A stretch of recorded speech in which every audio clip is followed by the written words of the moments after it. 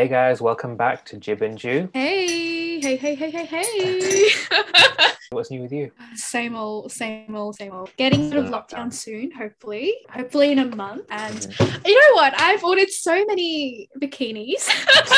And it's not even fully summer yet, but I'm prepared. I am prepared. I also made an order for 2 martini glasses. I don't know, I'm just ordering my life away. You know what, Ange? It sounds entertaining like me. you need a financial advisor. Funnily enough, I do. we have one on this very episode, don't we? Stop. We invited Angie onto this podcast, and she's going to talk to us all about investing, cryptocurrency, the stock market, saving up, GameStop, the whole shenanigans that happened over there. The one thing she's not going to talk to us about is printing more money. And I know that's a question that I especially wanted the answer to. Let's just emphasize that now. It's what you wanted to know. And it's what's going to haunt me at the end. Guys, and then she told me she's not much, that's more economics. I didn't know there was a difference. I thought it was all money. It was all the same thing. Now Apparently we know. Not. Now we know. But yeah, it was quite an educational episode today, wasn't it? I'm going to re-listen to this like 5 times. I'm telling you this now, but this is going to be my I don't think he'll make a difference. I don't think he'll help. No, we're one step closer to becoming rich and hot and successful. And famous, yes. But I will say, guys, don't feel bad if by the end of this podcast you still don't understand much about investing, because let me tell you, I think I mentioned this during the podcast, but I am more confused now than I was at the beginning. However, it feels like an informed confusion. Yeah. You know, like a knowledgeable. Brain cells were like, they didn't multiply, but they worked out, and now they have muscle. That's how it kind of. Muscle. They're really built, yeah. Oh my God, I like that. That's really exciting. I'm so good with analogies, just not with money. Oh my goodness. All right, let's get into it. See you guys there. Oh wait, by the way, guys, I just wanted to let you know, this is sadly going to be our last and final episode. Stop it. Of the series. He's not joking. We're back for season 2. Don't worry, guys. We're going to revamp. I'm going to order some actual podcast equipment, because I know a lot of you guys think about the volume differences between me and HanJoo, or should I say HanJoo and I? It's all your fault. But please. No, we'll be back for season 2. The date is yet to be determined, TBD. But we're thinking maybe in a few weeks, max month. We'll be back with a bigger surprise. But we can't tell you yet. We can't tell you, mainly because, again, we don't know what the surprise will be. They don't need to know that. They don't need to know that. Yeah, sorry. Yeah, something huge is coming. Anyway, here is Angie and our fantastic episode about investing. So Angie, introduce yourself to the audience that we have that are no longer our parents only. Hey, I'm Angie. I'm an analyst in working in financial services. I studied at Macquarie University, a Bachelor of Commerce, majoring in marketing. Yeah, and lockdown hobbies, I guess, lots of walks within my 11.5 kilometer radius, binging all of Netflix. And yes, I can relate. And I impulsively bought an electric guitar, which is yet to my house. Show us. That is not complete until you've impulsively bought something, right? Unfortunately, Ozpost has been horrendous these past couple of weeks, so I still have not received it, but I'm very excited. What are they doing? Yeah, hopefully I'll actually get to use it before lockdown ends. You have a month. We'll see. We're praying. Okay, Angie, wow. So we brought you here against your own will because we have zero knowledge about finance and investing. And everyone's telling me and Jibran, our parents, our friends, you got to start investing now. You're in your 20s. If you don't start now, you're going to be broke and poor forever. But we have no idea how to start. When we say zero knowledge, we don't mean like a baseline knowledge. We mean zero knowledge. So I'm going to ask you the dumb questions that you can imagine, and I genuinely mean Jibran will be asking you the dumb questions. I'm going to ask you I'll be asking you the semi. There are no dumb questions. Like, we will go start somewhere, and like, I'm sure if I didn't take that one finance course at uni that kind of like spurred everything for me, I definitely like would be totally in the dark as well. Oh, perfect. That makes me feel a little bit better about myself. Okay, so my number one question, right? You know how like we're in debt, I guess. Who are we in debt to? Damon, that's probably more an economic question than like a investing finance question. Oh my god, we're at a rough start, so it's okay. Yeah. Other countries, and it's also sort of, from my understanding, it's why you can't print more money. That was my second question. Why can't That was his burning question. That's my number one question, because I've heard people say if I did like a full-fledged finance degree or economics degree, if you ask that question, I'm sure they'll have like a perfect answer to that, and it would kind of be like, don't print more money so we don't have Weimar Germany situation or Zimbabwe issue. Like, Jibran's brain is like, what the Zimbabwe issue is. What is the Zimbabwe issue?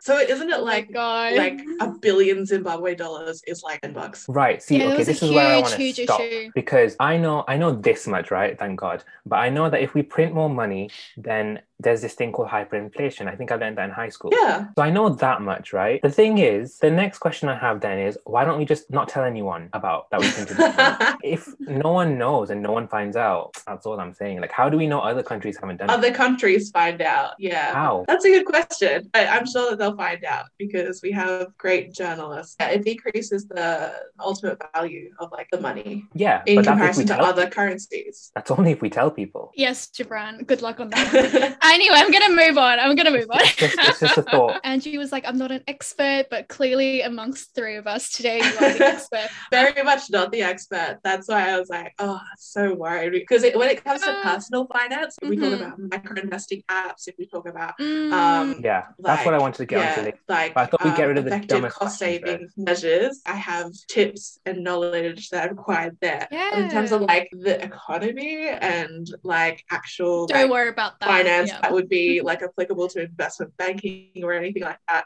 I would have zero clue. But I actually found finance 1A really engaging, and I studied that at Macquarie. It actually really insightful class in terms of understanding the time value of money, how everything compounds over time. And it got me really passionate about investing. So it was only in like 2019 when I took that class that I really started to like actively think about investing. Right, okay. So that's amazing. I think we should then move on to investing. My first question is, what is an S&P 500? Well, it's the top 500 most valuable companies. Essentially, it's just like the 500, generally the 500 largest companies that are traded on the US stock exchange. Yeah. So why does everyone tell us to invest in an S&P 500? Like, I've seen so many videos on TikTok and stuff and saying you should do that. So the first reason is because diversification. These companies, if you invest in something like an ETF, exchange traded, so probably go back a step there. So probably the easiest way to invest in the S&P 500 is via an ETF, an exchange traded fund, which is essentially a form of security. Basically, it's a bunch of stocks or a security that like attracts a bunch of like stock. They all have like a sort of genre. So there could be like a one for oil or one for tech or one for S&P 500 largest companies. The diversification benefit there, and also the fact that, you know, they're large companies, so generally they're quite reputable, but it's less likely that one of them is going to like go bankrupt tomorrow. And if one of them does, then you at least have 499 that you know are like still plugging along just fine. Yeah, it's the easiest way one of the easiest ways to get into investing without suffering from too much choice Does everyone paralysis. Kind of go through the S&P 500 route, or is it like they just pick a stock that they like and then invest in that stock? Yeah, so a lot of people do pick like random stocks here or there that they think will do well, and they choose to directly invest in those shares. Then there are other people that pick purely ETFs. There's pros and cons for both. A lot of people actually do both. So I do both, for example. You get benefits from both. If you invest directly and that stock does really well, you know, you get all the gains from that stock. On the other hand, if it does really badly, then you sort of have no buffer to support you. So you have nothing else to lean on. Whereas if you were to invest in the S&P 500, one of your stocks does badly, you've got a whole bunch of other ones that will do okay. Okay, so since we're on that topic, I've heard people talk about passive investing versus active investing. Could you tell us a little bit more about the differences and what worked for you in terms of picking the companies? Did you gravitate towards the ones that you had more appeal on, or did you just stick to the safe ones, and how did you know that they were the safe ones to go to? Yeah, So active and passive investing, I guess, is sort of hard to distinguish, because in order to actually become like a passive investor, or to get to a level where you have like a passive income that is significant, there is a lot of like investing, a lot of work that's done beforehand to get to that stage. Right. So we weren't worried about that now.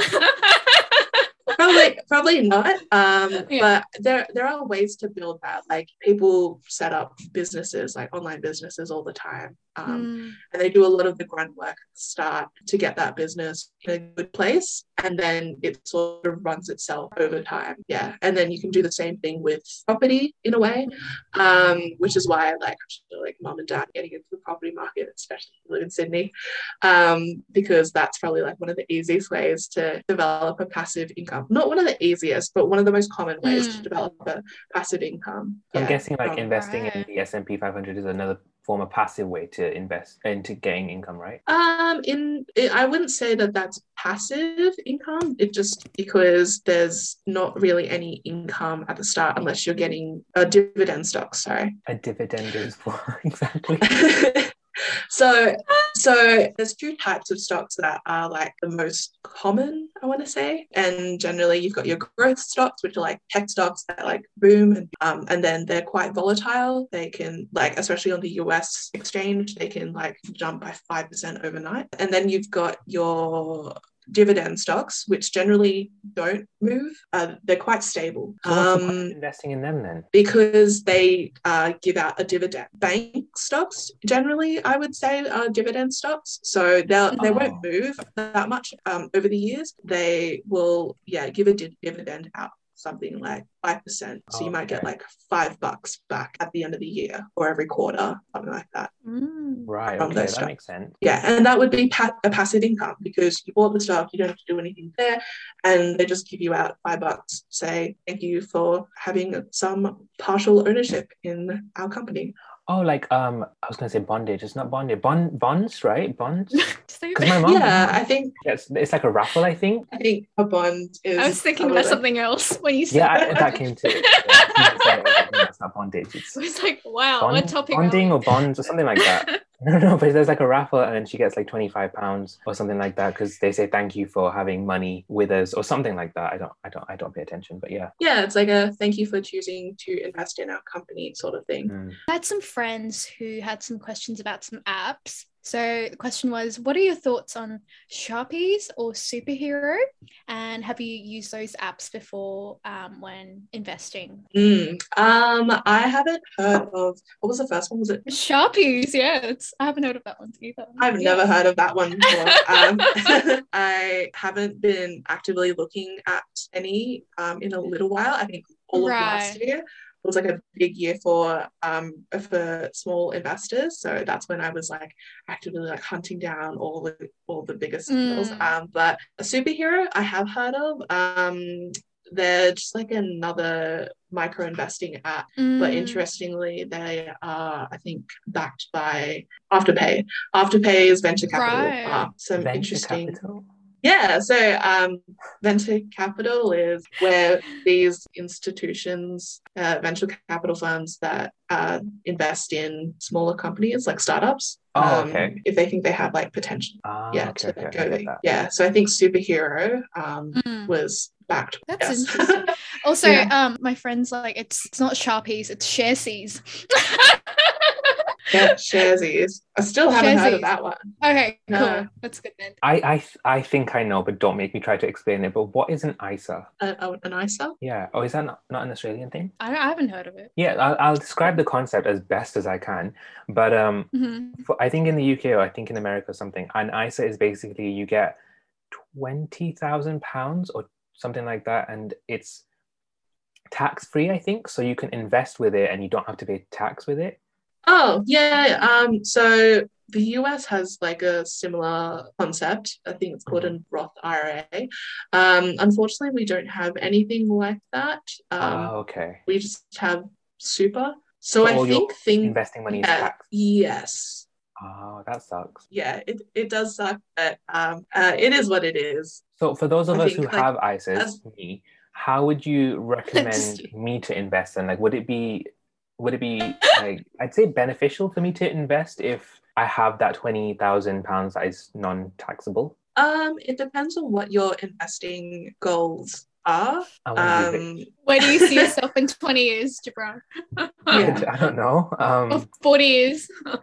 Yeah, I don't want to give any like investing advice. You can give like hypothetical advice, like hypothetically you should do this, or like to own your own I can talk about my like personal situation. Which I think that's so. And then just say hypothetically, if I had an ISA, like how would it go? Because I'm genuinely curious. Ask Santa Claus. I think you gotta go at a financial advisor that's near me and they can get some professional advice. Yeah, so in my particular case, like the last year was under the government super co-contribution threshold. So not many people know this, but it's something like if you earned less than $40,000 in the financial year, or you think that you're going to earn less than $40,000 within the financial year, if you contribute $1,000 to your super, the government will chuck in a free $500 as an incentive. I've heard of that. Yeah. Yeah, you know, like that's a good way to get basically an easy $500. The only downside is that you have to obviously put in the $1,000 first, and you don't get access to that $1,000. Oh, you can't take it out? No, you can't take it out before you're something like 65, until you're of the age where you can pull out your super. I know, that is crazy. A scam. That is fraud. Oh my god. But it's a good way to get people to put a little bit more into their super. Yeah, and depending on like what your personal situation is, like if you need that $1,000 now, then or you think you might need it tomorrow, then probably not a good thing to put it in there.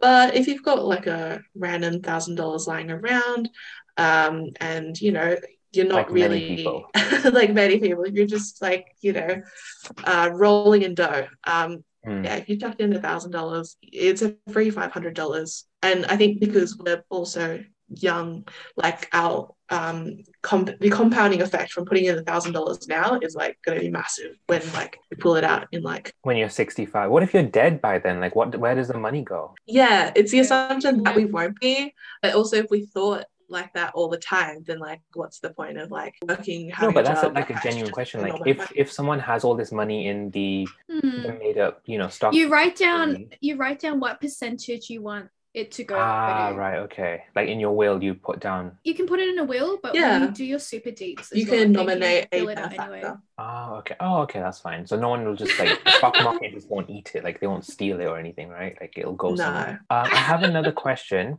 What is a broker? I mean, it's like if we're talking about an insurance broker or a mortgage broker or shares. I'm not entirely 100% sure because I haven't ever used one. To use one in order to invest, don't you? I guess in a way they are. But like my understanding of them is like from Wolf of Wall Street, when like he's calling up the people and he's like, "Oh, would you like to put $5,000 into this like really shitty company that basically doesn't exist?" And they're like, "Oh, I don't know." And he's like, like trying to sell the stock to these people on the phone. And he's an insurance broker because he's like third party. Like he doesn't work for that third company. He's just like being the middleman in terms of so they're brokering like that deal. My cousin told me like you need to. It's like an app or something, like these apps that I think you guys were talking about. So I think that's like the modern day version, and I think that's how most people that are like retail investors, I think that's what they're called. Basically just like small people like us, not like big institutional firms that are purchasing this stuff. We're just like retail investors, and you can just buy stocks through brokers, like investment brokers. I heard CMC's like a brokerage account you can use, or Self-Wealth is the cheapest brokerage costs. For Australian stocks, I know a lot of people who use Self-Wealth. I haven't bought enough from Australian stocks to use Self-Wealth. I only have one. I just this sounds really bad, but I just kind of see the ASX as like small fish. Okay. Small fish. So yeah, I read something that it said basically like if you were to count up all the value of every firm on the ASX, it would still be less than the value of Apple. Oh. Yeah. Ouch. So well, then do what you got. No judgment. Yeah. Ouch. So yeah, that's why I see the ASX sort of like as small fish, and now with like all these micro investing apps that make it possible to invest in the US, I prefer to invest in the US. Wow. I heard a quote, don't hold a stock for 10 minutes unless you're willing to hold it for 10 years on YouTube. And apparently it's this whole idea that, you know, don't get caught up in the short-term movement. Like it's impossible to know how the stocks are going to go. But it's a very reliable get rich long-term scheme, not a get rich short-term scheme. What was your experiences like with the whole buying and reselling and the whole patience game? Like how did that work for you at the very start compared to now? I think the hardest thing for me was to get started in investing. Like I was so worried that I'd put in like, you know, X amount of money and I'd lose it instantly. Yeah, I think that's why it took me up until start of 2020 to like buy my first stock. Yeah. And funnily enough, like kind of did disappear instantly because I bought right before the March crash. But luckily my laziness did me a favor. If you're really, really lazy, investing is perfect for you, because even though it looked like I had lost all my money overnight because March crash 2020 happened, I was too lazy to pull out, and I ended up actually buying it kind of like a really great time. I think the only better time would have been like right in the middle of the crash to buy, but I bought right before, so it was still like quite close to that price. So yeah, but like now, like, you know, especially since like over 2020, like the market's like improved significantly. All of my stocks have done really well because I did most of my investing in the middle of 2020. I'm in a good spot, and I've never sold a stock. All my stuff is positive. I don't worry anymore about. I feel like going through probably like the worst financial crash that has like happened in our time, and surviving that has sort of like numbed me from any sort of like market fluctuations. So now, like, you know, like I could see like if my stocks did like if I lost 5% overnight, or I lost half overnight, like it wouldn't raise any alarm bells for me because I've seen worse and I survived it, and I know that it went up. So you're so detached now. You're like nothing. Come at me.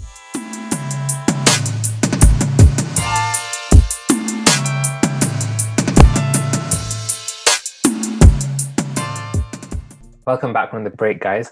So, Angie, this is going to be a bit of a loaded question, right? I apologize in advance. How do stocks go up? Like, because, okay, I just want to clarify. In my mind, and in a lot of people's minds, the stock market is imaginary. Like, it's not real. Let's be honest. It's a concept. An invisible right? hand. So how does it go up? Like, what determines it to go up? Sentiment, buying and selling. So basically, it really is just down to like how people feel about it. But like that doesn't make any sense because everyone loves Apple, right? So then why hasn't Apple's stocks just kept going up? But they have kept going up. But did they? It's up, then it up. No, it does go down some days. But if you actually look at over time, like it skyrocketed. Basically, it just comes down to how people feel about it. So some people think that Apple, you know, they've lost their innovation, their innovation streak, and then they said, okay, I think Apple has like reached its peak. I think it's time for me to sell. And then they sell. And if a whole bunch of people sell in large enough volume, then the stock. Right. If lots of people like, hey, actually, I think Apple's like gonna do really well, like over time. I think I'm gonna buy some Apple. Then like stock price goes up. Right. Okay, that kind of makes sense. My next question was, and I hope you know about this. Do you know GameStop? Yes. Whoa. Okay, judging by that reaction. Jinx. Tell me. Okay, shall I tell you what I know so far, or do you want to just like explain it? I didn't follow that mania like closely enough to provide commentary on it. All I know is that that's not investing to me. Oh, it's not? That investing. I consider that trading. and gambling. Oh my God, there's a difference? Yeah, I see investing as like long-term decision making, or like a decision making that you make for long-term gains. Why was GameStop? The actions that were taken by the majority of people who bought or sold GameStop during that like craziness earlier this year for short-term gains, and like by my own personal definition, I would not consider that investing. I would call that trading. HanJoo, do you know what happened with the GameStop by any chance? Nope. No clue. Oh my God, I know something I'm more all than you. ears. Okay. I'll try to explain it and just correct me if I'm wrong. I don't even know where to begin. So basically, it's like this stock, right? And I think it's a shop. I don't know, but it's this GameStop stock. People, I think millionaires or something, were like buying the stock and then like selling it at a lower price so they make a profit. I don't know how that works. And then I think people got generally annoyed at that, so they ended up buying more of GameStop stock. Try saying that in a sentence 6 times. Oh, I saw this. I remember this. And then the millionaires like were like, well, crap. Well, how do we get our money back now? Because, it was a massive thing. I remember seeing it on stories. And then they had to ask for a bailout, which I didn't understand why. Because if I went into debt, I can't ask for a bailout. So that doesn't make any sense. Yeah, it was very unfair. The millionaires were in the form of hedge funds, which I think is why it was like such a big deal, because it was institutions versus retail investors, and everyone loves a good story about like the big underdog guy versus the little guy and the little guy winning. Yeah, so it was just like the retail investors, in quotation marks, who were winning in this case, or at least the initial people who acted at the right time, because I know people did gain off this blip in our history, but I also know a lot of people who lost money because they held on for too long, or they bought at the wrong time, and But how does it work where I know you said it's trading, but like how does it work, like generally? Because it's like it's the same stock market that you're doing it on, so like how does it work where you buy a stock and then you sell it for a lower price? I think there was an analogy someone gave me. So it's like if, for example, Angie, you have 5 pencils and then I buy one pencil off you for like £1, right? And then, now this is where it gets tricky. Oh, and then I sell that pencil for £2 and then I buy 2 pencils for £1. I don't know how it works. I'm sorry. Just correct me. I tried. Was I close? Do you mean just like buying and selling at like different prices? What the hedge funds were doing at GameStop? Like what exactly, how did they make a loss? Like what were they doing? I think so they shorted it. Which is... Right. What does that mean? It's basically like saying something like, I think that this stock is going to do really badly in the future. And then basically like shorting is like one way of like betting that a stock's going to do really badly. Or the price is going to fall like within X amount of time. Yeah, you can make money from doing that. Like it's a really quick way to win lots of money, but also lose lots of money. Because you can only short within volumes of like 100 stop. So like whatever decision you make is compounded by 100, because that's the smallest volume that you can short in. So if the stock like actually soars up, carry on. If the stock goes up by like $5, then $5 times by 100, you've lost. That's like a really, really bad example. But I don't have any other simpler way of explaining it, mainly because one, I never wish to participate in shorting. It is much too risky for me to ever try by myself. Two, it isn't something that I personally think that anyone who is not a professional investor should. Right, okay. Makes sense. Oh, it's so scary, like losing $500. How did they kind of rally together though? Like how did they skyrocket the stock for GameStop? Using Reddit? Yeah, Reddit, but how did they gather everyone? Like was there a meeting? I think they just I think it was just like they just jumped on the bandwagon, like just and some guy was like, I'm gonna put down like $1 million or something crazy. And then everyone. Why don't they just do that for all the hedge fund people? Like why don't they just attack all the stock that the hedge fund people are exploiting? Because not everyone has that much money. Right? I forgot about that. And there are so many companies. I think it's much easier for things to go viral in terms of like social media if it was like liking or sharing like a video, because that's free. But when it comes to like asking people to part with their money for a cause that isn't like charity or something noble, like a bit harder. I know what I'm getting Jibran for your Christmas present. Just like a book on I won't read finance. Exactly. Angie, do you realistically think if me and Jibran started investing in stocks today, in 40 years, something will compound and become 150k when we get there?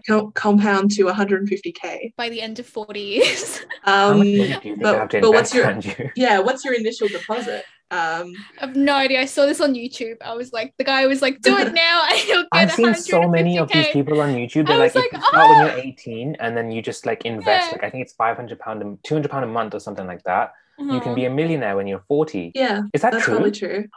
Yeah. Excuse me. Probably. I do use the term probably because I don't know what you're investing in and we don't know what's going to happen in 40 years. But, for example, then, if I invest in S&P 500 for 10 years and I invest £200 a month, I could be a millionaire. I don't know the maths off the top of my head, but I'm sure that you would get somewhere. You would get very wealthy from doing that. Yeah. Oh my life, I've never done this before. Wait, I have a question then. Working. This is my final question, by the way. So I've heard a lot of people saying that if you save all your money to a savings account, like in the bank, right, and you have a savings account, you're actually technically losing money. Whereas if you invest that money, you can gain more money. I don't think that's true. I call cap, but I just want to hear it. Yes. So when money sits in a bank account, it is losing money because you're not putting it anywhere where it's gaining money. When it's sitting in a bank, it's not working for you. It's not gaining the only interest you're getting is bank interest, which is like a couple of dollars every month max. Whereas like if you were to put that in, into your super or into an investment account, that can grow over time and that's like working for you. And also we know that inflation is roughly like 2 to 3% year on year.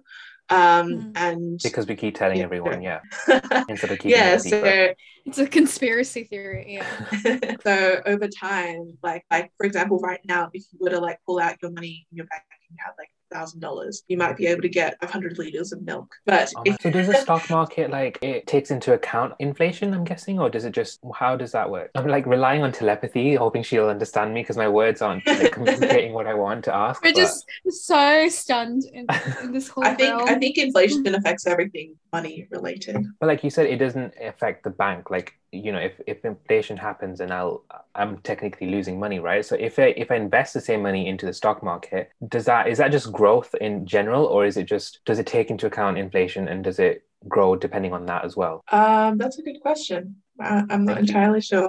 Oh. Jibran, I spaced out when you asked that question. I went somewhere and came back. I just think that like all money like takes into account inflation.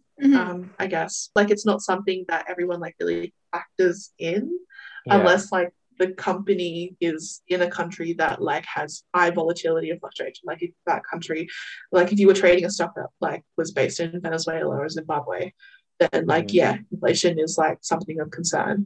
Generally investing in businesses that are based in countries that have more stable economies, that have more stable stock, you don't really have to worry about. Wait, time to be a sugar baby. Angie, I'm so sorry, I just got so many questions. So for example then, hypothetically, if I had £5,000 in the bank, right, should I... Do you? No. Don't answer that question, please. Should I then take that from my savings and put it into the magic money world, or should I do it monthly, like do monthly installments? Like which one would benefit me better? Again, I think you're asking me for financial advice and I'm not sure if I'm able to give that. What would you do, for example? Right, you can't get free advice like this through the podcast. This is not for your one-on-one advice. But like that's a question that I tried to ask a bunch of people, but they just kept. Is this for you or for the people? For the people. Jim's gonna call me up in a week. Are you in debt? Fuck you, bitch! I lost all my money. Where is she? I'm coming to Australia. What can you tell me like one downside of each then, of doing it all in one and monthly installment? Okay. Downsides are that if you were to do it like all in one go, like if the stock goes down, then you've lost like kind of all of it. money. Yeah. Right. Okay. But you're not all of it, but like you've just like lost a significant portion. Oh, like whereas when you spread it out over time, you're sort of like accounting for price fluctuations because you don't know whether that's going to like go up or down tomorrow. But if you like spread it out over time, where you're more likely to get it at like a price that's fair. That actually makes sense. Oh my God, for once I'm actually clued on. So my next question, sorry again, Angie. My next question is then, the S&P, this is all I know, S&P 500, that's all I kind of know. But does it, like, how normal stocks, they go up and down, right? Is that just one that's still, or is that just like, is there a time where it's like down? Is there a time where it's up? Where I know when to invest, I guess? I think a lot of people try to time the market, but if you actually manage to do it well, that's kind of like stuff that day traders because my question is like, how on the on Apple apps, like you have the stocks that you can see it's going down, yeah, going up. But what about like the S&P 500? Is there a way I can track that one, or is that just kind of like its own realm? Wouldn't that also have? I'm pretty sure that also has like the S&P 500. Yeah.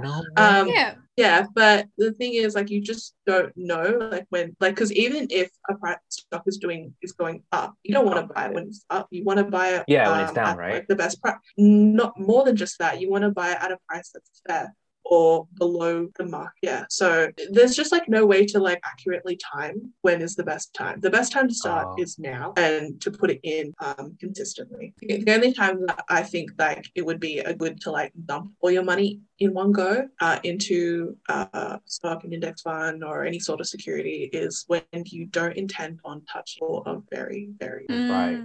I had one hypothetical question, but another one. Just one final hypothetical question. Is it a personal question? No. I think it's more economy based, so you don't have to answer it. But you said how like Zimbabwe and all that are like hyperinflation infected. But if there was a country that just appeared, I don't know if that's able to. A country's allowed to just appear. I don't know. But if someone buys an island, for example, and then that's like their own country, do they have to abide by the laws of the stock market as well, or can they just make their own kind of stock market? I think there are some countries that don't even have a stock market because like they just are like not large enough. They would need to be recognized as a country first, and that involves a whole procedure. Yeah, that's your first hurdle. Like of being a sovereign state, like having territory. Because I was thinking like if they do that, if there's a country and then they just make their own stock market, can they then hyperinflation would work to their advantage, wouldn't it? Because they can just keep printing more money, not tell anyone, or if they tell anyone, that's fine, but it's their stock market, so it'll. But then they just have to, then everyone in there like would have no concept or idea of money. Like there's nothing to benchmark off. Like if you are printing money every day, like how are you going to price your milk fairly? Just keep it to a pound. The economy students are choking right now. They're sending the police over there. Like, yeah, how are you going to price your milk? How are you going to price a house? How are you going to price anything fairly? Just keep it to because then if you buy more, okay, that makes sense. Because everything is just dependent on market demand. Buying and selling. How people perceive value. Oh my God, that actually makes sense. Wait, I think I figured it out now. Why we can't print more money? So it's because if there's more money, then I love this. Yeah.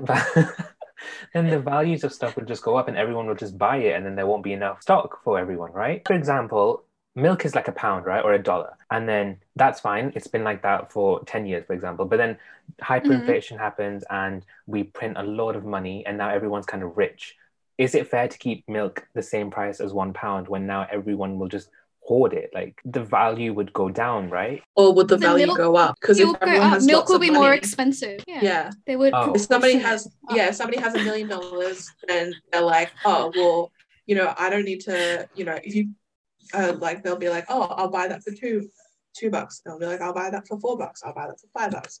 I'll buy that for $50,000. Because if you have like lots of money because you're printing out lots of money and giving it to all your citizens, then the price would like go through the roof. Did you mute yourself, Jibran? Sorry, my mom's hoovering downstairs. I don't know if you can hear it. Okay. But okay, one question then. What if we literally print out loads of money for like one day, pay off all the debts that we owe, and then bring it back down? But why would they do that? What benefit? To pay off all the debt. But to whose benefit? I feel like Angie's really quiet because either I'm right and no one else has thought of this, or I just said something so stupid. I'm hoping it's the former. I'm finding it very difficult to follow like the trail of logic. Think about it, right? Yeah, I would get what you mean. Like, you know, I think these are all great ideas, but it's like important to think like, if this is so easy, why hasn't it been thought of before? What are your thoughts on cryptocurrency, and is it a good form of investing? I personally don't invest in crypto, but I'm actually looking to change that. I think there is benefit in allocating like a small portion of your portfolio to crypto. Mm-hmm. But it is very, very volatile. So I'm not one of those people who would like buy and sell like overnight. Even if like something like Bitcoin like soared overnight, I still wouldn't sell. I'm just like somebody who's so reluctant or so lazy to sell. I have not really any issues with buying. Yeah. But in terms of like crypto, I think that there is some merit. There is definitely a place where over time, I think crypto will become more common. Yeah, so I heard it's definitely like a short-term profit compared to like buying stocks and stuff. Maybe it's not a short-term profit yet. Yeah, it's a short-term profit if you like sell at a gain, you get a gain from it and then you sell. This is so scary. Oh my god, this whole world. I had another question about REITs.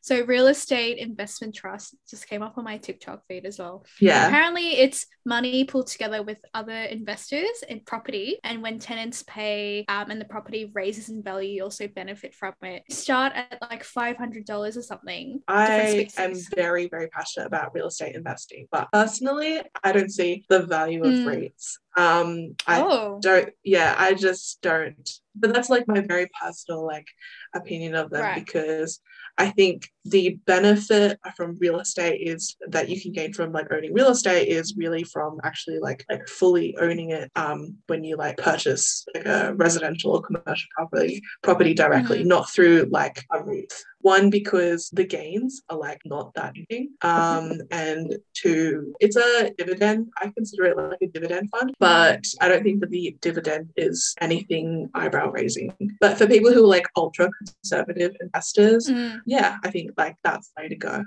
Okay, so we've talked about buying shares, crypto, and a little bit about REITs too. But going back to your journey, out of all of these sort of options, what do you think is the best for people in their 20s to start now? Micro investing apps, and I think ETFs or index funds. If you don't really know what to buy, but you want to be diversified. Yeah, so there's apps like Spaceship, Raise, Concept Pocket. Yeah, these are all like pretty decent ones that are out there. My personal favorite, Spaceship. Everyone that I talk to, I always like go on about Spaceship. So I'll download it. I think that's now. the best place to start. Just to be clear, are those brokers, right? Like, I'm not sure if I would consider Spaceship a brokerage. Like, is it just a form of where you can go on the app and then you can trade through that app, right? What is Spaceship? So there's two arms of the firm. One does superannuation. So you put your money with them, and then your employer will deposit that 10% of your super that you're entitled to Spaceship. They spread it across the companies that they invest in. Right, okay, that makes sense. Right, okay. If you guys are not from Australia, listeners, just don't pay attention to that because I was so confused. Well, I want to hear more about it. Yes, this is applicable to me. So the other part of Spaceship is the part where you get the micro investing app, and they have a bunch of portfolios, Origin, Earth, Universe, and they all have like a different theme. So I'm not sure what Origin is. I know that Earth is like the ethical investing one. So the companies that are listed in that portfolio are like companies that Spaceship deems ethical. And then there's there's the growth one, which is like companies that they think have significant growth opportunities. And personally, I invest in the growth one. It's the one that has the most significant returns.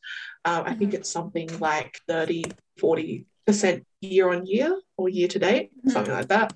But generally that's enormous, because like 7% is like the average that, I don't know, like the S&P like goes up by year on year. And so for something to be 30 to 40% growth year on year is enormous. That means essentially your money like doubles like within 2 years. I like the sound of that. Yeah. Using the rule of 72. So yeah, rule of 72 is basically like, I was just gonna ask. I was like, rule of 72 is like, I was like, that sounds like astrology now, like the different houses, like, oh my god. Yeah, rule of 72 is basically like you can kind of guess like when something's going to double by. So something's like growing by like 6% year on year, so 72 divided by 6, what is that, 12? So we know that I don't know. Why are you sounding so surprised by multiplication? I'm very concerned. Yeah, anything to do with numbers just scares me. It would double within 12 years. So we know that like Spaceship, like roughly, very roughly, is current their universe portfolio is up by 36% year on year. Wow. So yeah, 72 divided by 36, 2 years. We can so quickly. Do you have a calculator? We can guesstimate that our money, like our initial money that we put in, would increase by it would double within 2 years, which is pretty awesome. So I think Spaceship is like one of the best ways to like invest, passively invest, because I guess you're not really like researching any of these like companies individually. You sort of like just give your money to Spaceship and then they do all the research for you. And they put your money into the portfolio, it does well, and then over time you can pull it out. And the best part is they don't charge fees for your first 5,000. So I think Spaceship is like for sure like something that like all the youths should be around. Noted. You hear that, Gen Z? Once that's all sorted out, I think real estate is the next step. I honestly think that, Andrew, we might have to call you back just to have like a top-up course after this, because I'm like as confused as I was at the beginning, but in a more depthy informed way. Yeah. Angie, you've offered us so much wisdom today in 1 hour sitting. Do you have any final words of wisdom for us before we wrap it up? Any do's or don'ts? Yeah, so I guess patience is like the most important thing when it comes to investing.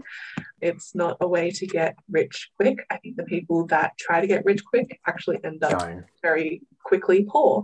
Like if you can just like allocate your money over time, automate it. There's automation features in a lot of micro investing apps. What is that? So that's like when it takes money automatically from your bank account. No way, you can do that? Yeah, into the security. So that's like you're saying that's a good idea to do that, right? Like every month, just but only put in amount that you can afford to do. Yeah, that's a good way to do dollar cost averaging, which is just the fancy way of saying putting your money routinely over time. Yeah, just be patient and diversify. Patience is key. And yeah, that's all. But thank you guys for having me on. Are you kidding? Thank you for like educating. No, thank you. This is genuinely so fun and interesting. I'm gonna re-listen to this podcast like 3-4 times and then like be like, okay. If it's anything about economics, you can skip that part because I have no clue what I said. I'll just fast forward it during those bits. Thank you so much. I apologize for my question about printing more money. I genuinely thought it was all the same thing about like... I'm going to have nightmares about this. Angie, I hope I get to meet you in person after lockdown. Me too. Looking forward to it. Yeah, we'll FaceTime you, Jibran, or something. But I'm going to keep pestering her for free advice. I'm kidding. You're not, though. More than happy to share wisdom.